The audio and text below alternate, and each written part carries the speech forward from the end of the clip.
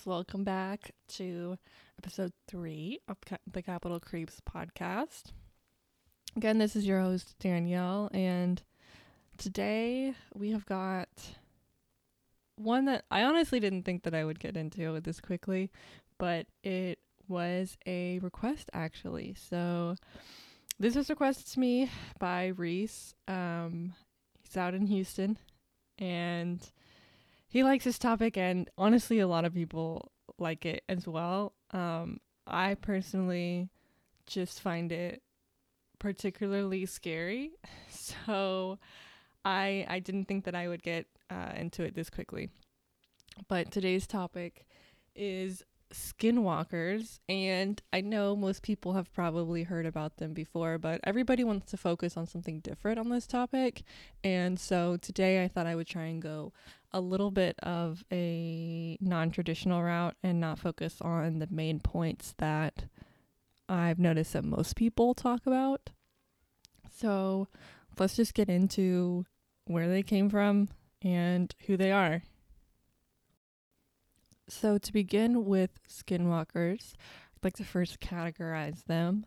They are not a cryptid, they are a species. So think more along the lines of a mermaid, where they can appear in different places. They have places where they've been seen, but they don't necessarily have a territory, and that's the only place where you'd find them. So because of that, a lot of the stories can be varying, in what they are, and they can differ a little bit in who they are and what they can do. Skinwalkers have their origin here in the United States, and they were actually passed down from Native Americans, specifically the Navajo tribe. And there are other similar things to skinwalkers that have been seen and told about and passed down from other tribes, but skinwalkers in their most traditional form are brought to us by the Navajo people. So what are they besides something with the worst name possible? To me, part of why they're so creepy is the name itself freaks me out. I hate it. So what they can do is they are people, but they can shapeshift into animals, and they have a common theme amongst skinwalkers is having deception and being very deceptive people, because they're living a double life and they're fooling their tribe by pretending to be a totally normal person. Meanwhile, by night, they're lurking around in the woods. So the thing about skinwalkers that is kind of the worst part is you're not supposed to talk about them. That it's kind of one of those things where it's like magnetism, where if you speak about them, they will gravitate towards you. So you're not supposed to talk about them, which actually kind of makes me curious as to how these stories manage to continue to be passed down after this long, because it seems like this is a pretty common superstition. So maybe a few brave people just decided to keep telling the stories, but yes, it is something where you can attract them to you by speaking about them. So you're not supposed to talk about them. So oopsies, I guess I messed up on that part. And skinwalkers, another thing to me that makes them kind of scarier than normal, is it's not like somebody is just born a skinwalker. You actually become one. So there are a few ways in which it has been said that you can become one, and all of them are pretty bad, which again kind of makes it scarier. So one of the ways in which they say that you can become a skinwalker is if you are a medicine man in your tribe and you start abusing magic and using it for evil purposes. So the evil magic itself kind of begins to corrupt you until you become a skinwalker. And this is kind of a common theme in all the ways in which you can become a skinwalker. So another reason that some people say that you can become a skinwalker is if you do something really, really terrible. Again, it's sort of the same concept as doing evil magic and it corrupts you, but this is just doing an evil deed that doesn't necessarily have to have any magic happening with it. So this can be if you do something super heinous like kill a family member, or do something for that would negatively impact your tribe, like purposefully destroying crops or something like that. So another thing I should add is most skinwalkers are men, and whether or not this has to do with because the common way that you can become one is becoming a corrupt medicine man, or if they just thought that men were more capable of doing these bad things, I don't know. But anyone can become one, but it is most commonly men who are skinwalkers. There's another legend as to where skinwalkers came from. I like this one a little bit more. I think it's a little bit more interesting and a little bit less creepy. So essentially they say that there were these divine beings that were sent down to earth during the creation period. And so, for Christian religion, you would think Adam and Eve type situation. And so they say that the skinwalkers were sent down to help humanity develop and figure it out, but that they were supposed to leave Earth after they helped them out, but that some of these beings wanted to stick around because they were greedy and they wanted more time down here for whatever reason. And that because of this, they went from being divine beings to sort of like fallen angels. So to me, I get kind of like Lucifer vibes from this because, that's what he was a fallen angel. So although all three of these theories were completely different as to how a skinwalker is made, they all follow the same theme of, somebody or something is corrupted by things like greed. And so, like I said, they appear to everybody else as humans. And so when we talk about skinwalkers, it's sort of like, imagine if you went to work and you lived your life, at the office and everything was super normal, and all of a sudden you noticed a super weird presence. And, according to the legend, you would have it in your mind of, oh my gosh, somebody here is evil. And so again, this monster, I guess monster would be a word to describe it, is really scary, genuinely scary to me, because for those who think that there is a skinwalker in their tribe, it could be anybody. And so I think of how much scarier this is than, a typical monster like a Bigfoot or a vampire, where everybody knows, okay, let's all band together to fight this force or to ward off this force or even just to hide from it. But with skinwalkers, the call is coming from inside the house, So anybody that might be trying to help could be the skinwalker itself trying to deceive you. Because like I said, the big thing about them is they're very deceptive. They live their life as human beings and they do everything they can to fool you into thinking that that's all they are and that they're not a skinwalker, because of course, they don't want anybody to catch on to them. They don't want people to try and stop them from doing whatever skinwalkers do. So super creepy concept to me. They, like I said, the call is coming from inside the house. It's very scary. And the skinwalker, actually, like I said, the name is awful. I hate the name. It's so scary.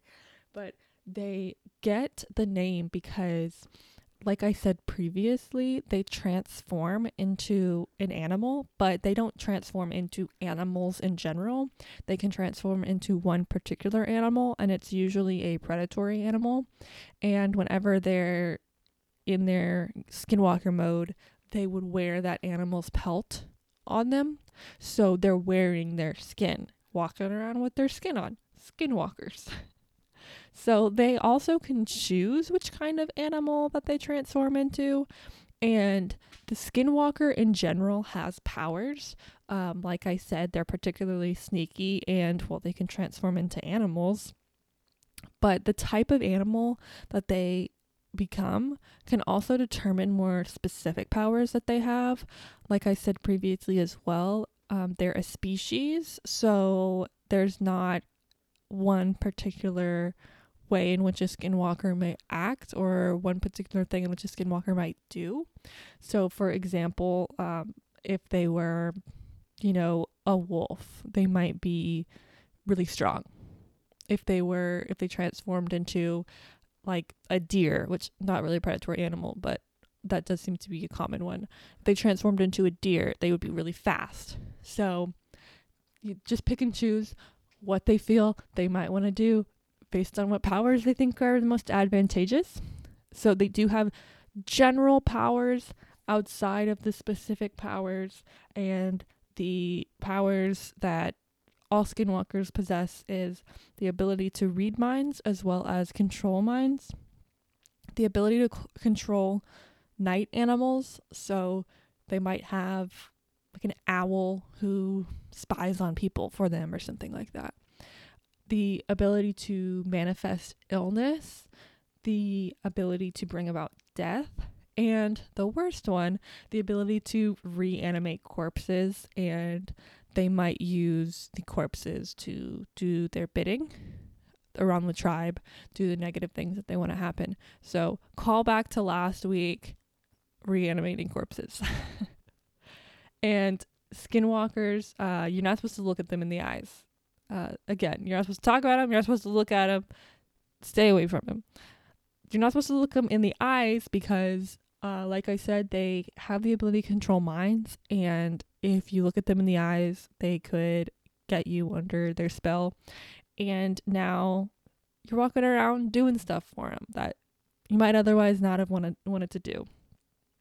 So they also say that skinwalkers might, when in the form of an animal, jump out in front of your car at night to try and make you crash. So, watch out for the roads. That deer in the road might be a skinwalker. You can also tell if somebody is a skinwalker.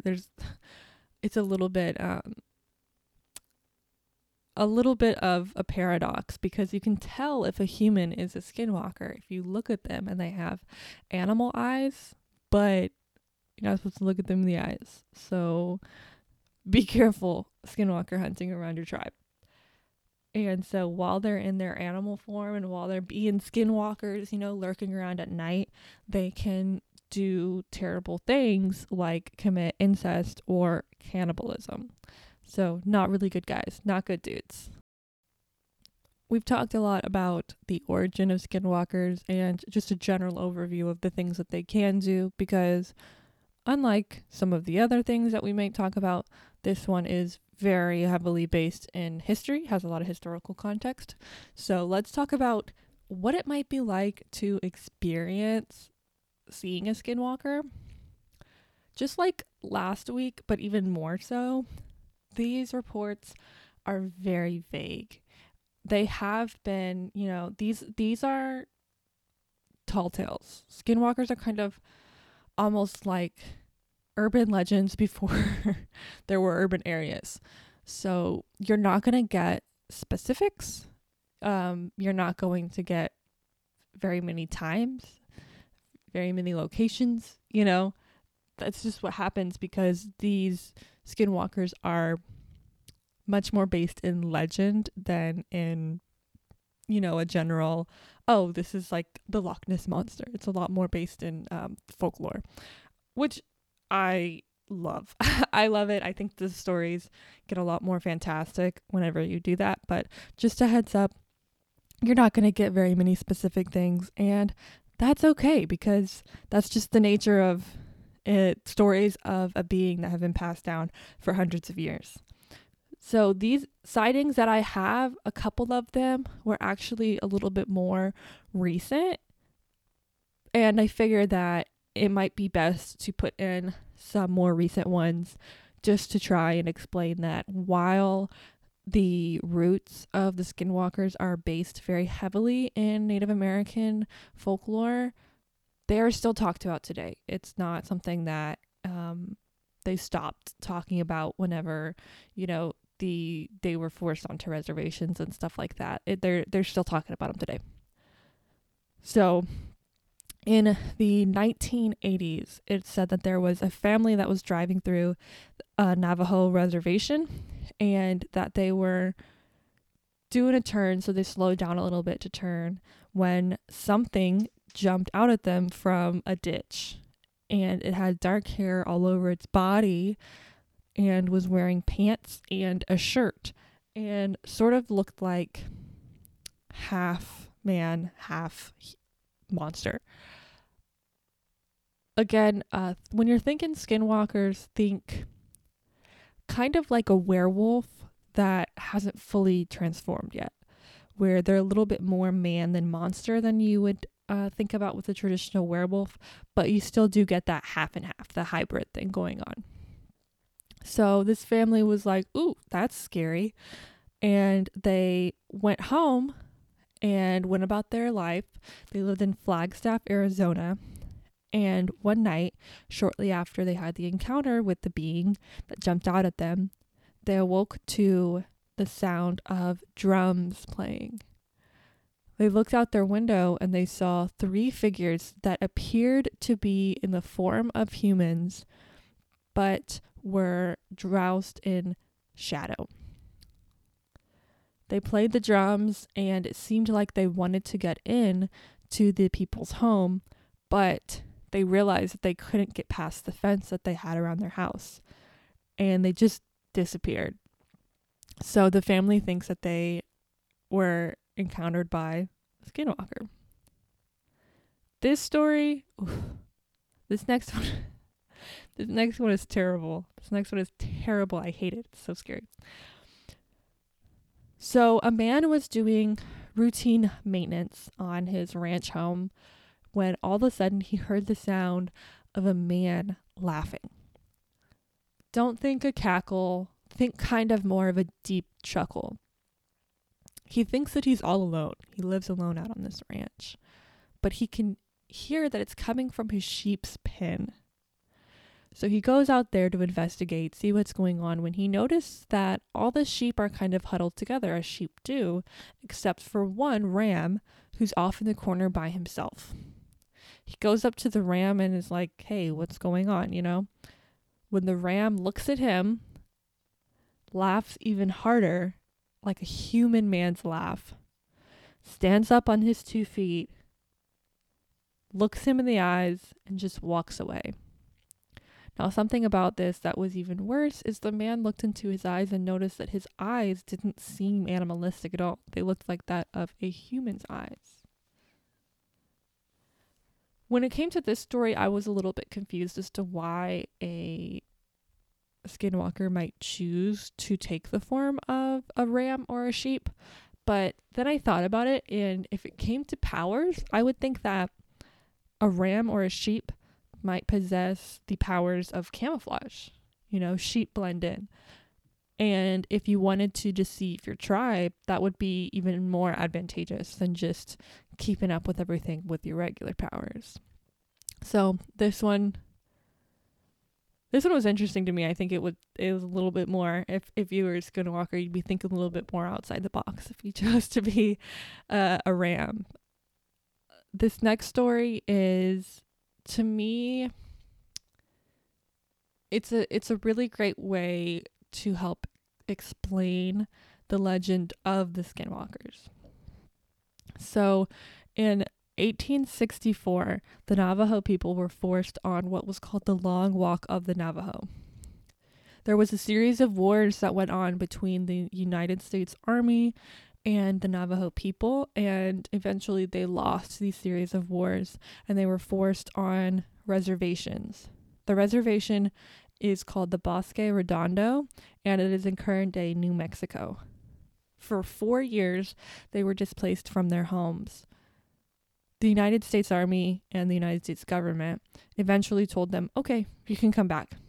But during the long walk, think the Trail of Tears on a smaller scale. People died of illness, people died of exposure, people died because they were going on elements that they weren't used to, people got sick, people went hungry, people starved, people didn't have water, and they're in New Mexico, so you have to think that must be really rough terrain. So whenever they came back 4 years later, they still experienced hardships. To me, I think you could explain these hardships by, one, they were displaced for 4 years. So while they might have had crops before, they might have had homes built before, they might have had water systems set up, all of that is gone and they had to start from scratch, I'm sure, or at least run down, and they would need to have to go work on it again. So after they came back, they just continued to still experience tragedy. During this time, the Navajo people were convinced that they had skinwalkers amongst them that were causing these things to happen. So they actually had their own version of the Salem witch trials, essentially. Everybody was pointing fingers.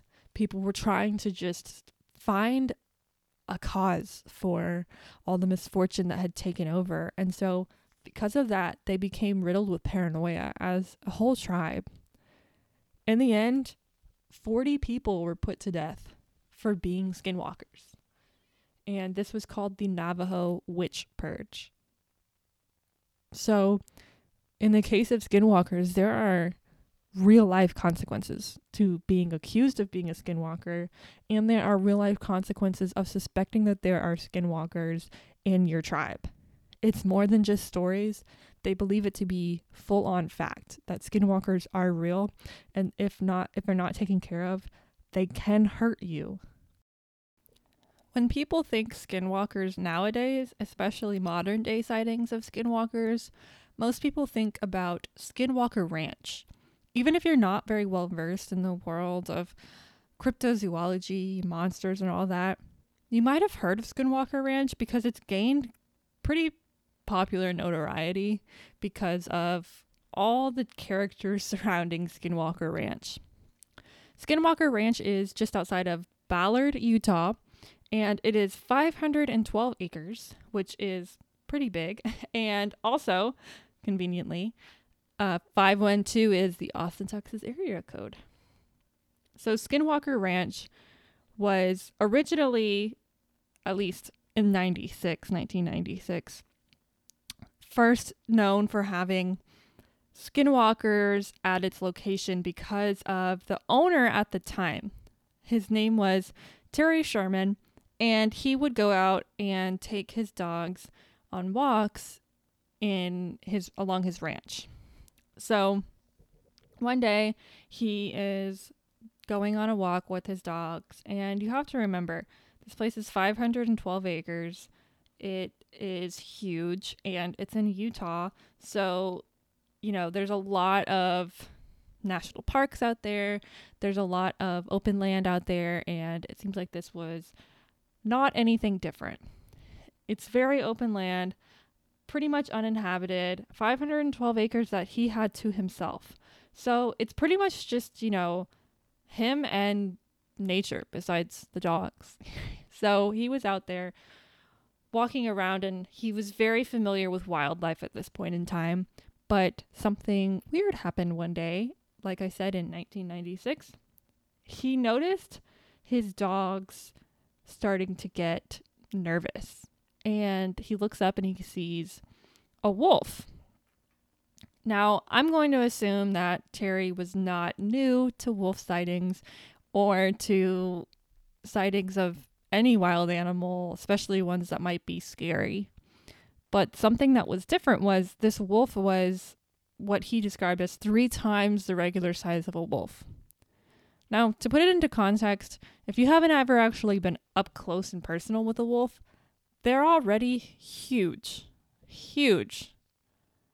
I think a lot of people, when they think wolves, they think kind of like mangy huskies. But wolves, pure-blooded wolves, are actually really, really big. Really big. So if something was 3 times the size of a wolf, it's got to be massive. So Terry was rightfully scared of it. He noticed that there was also something different about the wolf outside of it being massive. It had more of a sinister energy to it, and it seemed like less of a wild animal and more of a wild person. So naturally, that freaked him out. Around that time, he also started noticing that his cattle were being mutilated. Cattle mutilations are something that a lot of people associate with UFOs. And typically it's when a cattle or cow is found dead, but there's something wrong with it in a way that is not normal, in a way that it wouldn't be just scavengers. Like, for example, maybe there's just a small surgical incision and all its organs are missing, or its eyes are ripped clean out, something like that. And so, again, this is somebody who owns a giant ranch. He's seen tons and tons of dead cows before, but he noticed that these ones were dead in a very particular way. Despite all the weirdness that had been going on, Terry was a tough cookie, and so he didn't really let it faze him too much. That was until he began to hear the voices. He would be sitting in his kitchen and have the window open, just letting the open air through, or just taking his dogs on walks, and he would hear voices in the distance. It was almost as if they were coming from the wind, like they were being blown in, specifically for him to hear. The voices were in a language that he didn't recognize, which made it that much scarier to him, because not only were the voices coming from a foreign source, but the language itself was coming from a foreign source. So he couldn't place exactly what they wanted from him, or if they were talking to him, if they were talking about him, if they didn't even recognize his presence at all. Eventually, it freaked him out so much that he decided to sell the ranch. I don't know if you heard that meow, but my cat is definitely in the mood to hang out right now.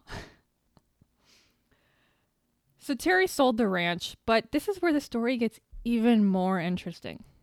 He sold the ranch to eccentric millionaire, maybe even billionaire, Robert Bigelow. He sold the ranch to Robert for only $200,000 back in 1996. Now, although it hasn't been that long since 1996, in today's dollars, that would be approximately $350,000. I don't know all that much about Utah real estate or how much ranch homes go for, but 512 acres plus an entire ranch, plus all the stuff that went along with it, like the cows, seems like a bargain. So it seems like Terry was in a hurry to get out of there quickly. Like I said, he sold it to Robert Bigelow. Robert Bigelow made his money through real estate, and he quickly rose up to be somebody who was involved in stuff like this. The paranormal, the creepy, the unexplained. But he wasn't just a fan. He was a funder. And after buying Skinwalker Ranch, he put a lot of money into trying to figure out what was going on there. Because although Skinwalker Ranch is known for the Skinwalker activity, the wolf that he saw and the whispering coming from the woods, it's also been a hotbed for UFO activity. People claim, like I said, that cattle mutilation happens there a lot, and a lot of times cattle mutilation is more associated with aliens than anything else, like a skinwalker. As of now, it's a place where people can go and tour it and check it out and see whatever they want to see, but Robert didn't just buy it to be there and experience the creepy stuff. No, no, no, no. He set up shop there. He hired a crew to watch over the place, and he put up a ton of surveillance so that if anything did happen, it wouldn't just be, oh, well, we had guys out there and they saw this, and that. No, no, no, no. We had guys out there monitoring the 24-hour surveillance that was there. So supposedly a lot of this stuff has been caught on camera, and it's kind of just a place where people go to see weird stuff and talk about weird stuff. But I personally, I don't know that much about it, but I don't put that much faith in the whole situation. But a lot of times when people talk about skinwalkers, they pretty much only focus on Skinwalker Ranch. But personally, to me, what's a lot more interesting is the origin of skinwalkers, where they came from, the sightings that people claim to have seen that have nothing to do with Skinwalker Ranch or Robert Bigelow. But as for skinwalkers, I think it's kind of easy to trace back where they could have come from. With a lot of monsters, it's kind of hard to put yourself in the position to say, why are these people claiming they saw this, this, and that? What could have led people to believe that there were big feet roaming around? How could somebody claim to have seen the Jersey Devil or the Tooth Fairy or whatever? But with skinwalkers, I think it's really, really easy to understand where they came from. So I think it would be a huge disservice to Native American people to just act like there's some primitive weirdos that come up with a bunch of crazy stories just to pass the time, or because, you know, they were so primitive and if they believed in this kind of stuff. How weird is that? No, I don't think it's anything like that. Personally, I do think that it is easy to understand from just a religious perspective. In every religion, there is a devil. And a lot of the theories as to where skinwalkers came from kind of have almost religious backgrounds to them. Like I said, one of the theories is that they are fallen angels, so that is a religious reason. And it also can kind of be a way of, you know, different types of spiritualism might call different things. So, you know, not every religion is going to call the source of evil a devil. Their source of evil may be skinwalkers. They've been corrupted by the evil forces, and now they do evil things. So that reason to me is pretty easy to understand. A religious background, they're the evil guys in their religion that they practice. Another reason that I think is so much scarier and which adds a lot more to the story of skinwalkers and explains a lot more as to why I find them so scary is because, in a way, they are real. And what I mean by that is, it's not like they're saying, oh, I saw a skinwalker do this, this, and that. No, the things that they're saying were done by skinwalkers were actually done.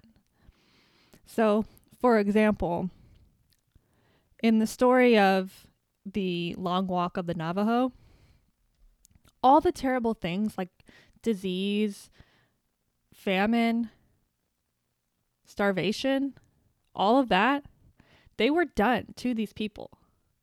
And so, in a way, skinwalkers was kind of like a way to cope, because there was an actual source of evil in the situation. And in this particular situation, it was the European settlers. They came and they did horrific, unspeakable acts to these people. They brought illness on purpose. They forced them into intense physical labors with the Trail of Tears and the Long Walk of the Navajo. And they didn't care. And in fact, they encouraged it when members of their tribe died because of this. That was the goal, essentially. Get them out of my face. This is my land now. So thinking that this was brought upon by skinwalkers, to me, is a way to cope with the evils of humanity. it is really hard to understand how somebody could do something like that, how groups of people could do something like that. We still are obsessed with figuring out how exactly the Holocaust came to be, how we got these people to do such terrible things without seemingly having it on their conscience. There are survivors of the Holocaust today, and we still don't understand, even after listening to their first-person accounts, we don't understand how this could have happened. So imagine you're living in your home, everything's all good, and all of a sudden these strange new people come in and destroy everything you've ever known, destroy everything you've ever loved, and destroy every sense of safety that you've ever had. Yeah, it might be hard to wrap your head around it. And yeah, it does make sense that they couldn't believe that anyone could be so cruel. Any human could be so cruel. So in a way, skinwalkers are an explanation for the evil that exists in some humans. And of course, it's not just European settlers. The legend of the skinwalkers existed before they came about, but bad people have always existed, and I'm sure bad people did bad things in tribes to their own tribes people forever, just like people do bad things to their neighbors all the time. They always will. It's just normal. But again, skinwalkers are sort of like an explanation for how could somebody be so evil to their fellow man? This story kind of goes into what interests me so much about the topic of monsters and stuff like that, is how could something be passed down for hundreds of years before computers, before even a way to fully document it besides word of mouth? And with the legends of skinwalkers, it's, like I said, very easy to understand. It was a way to kind of help these people sleep at night in a way.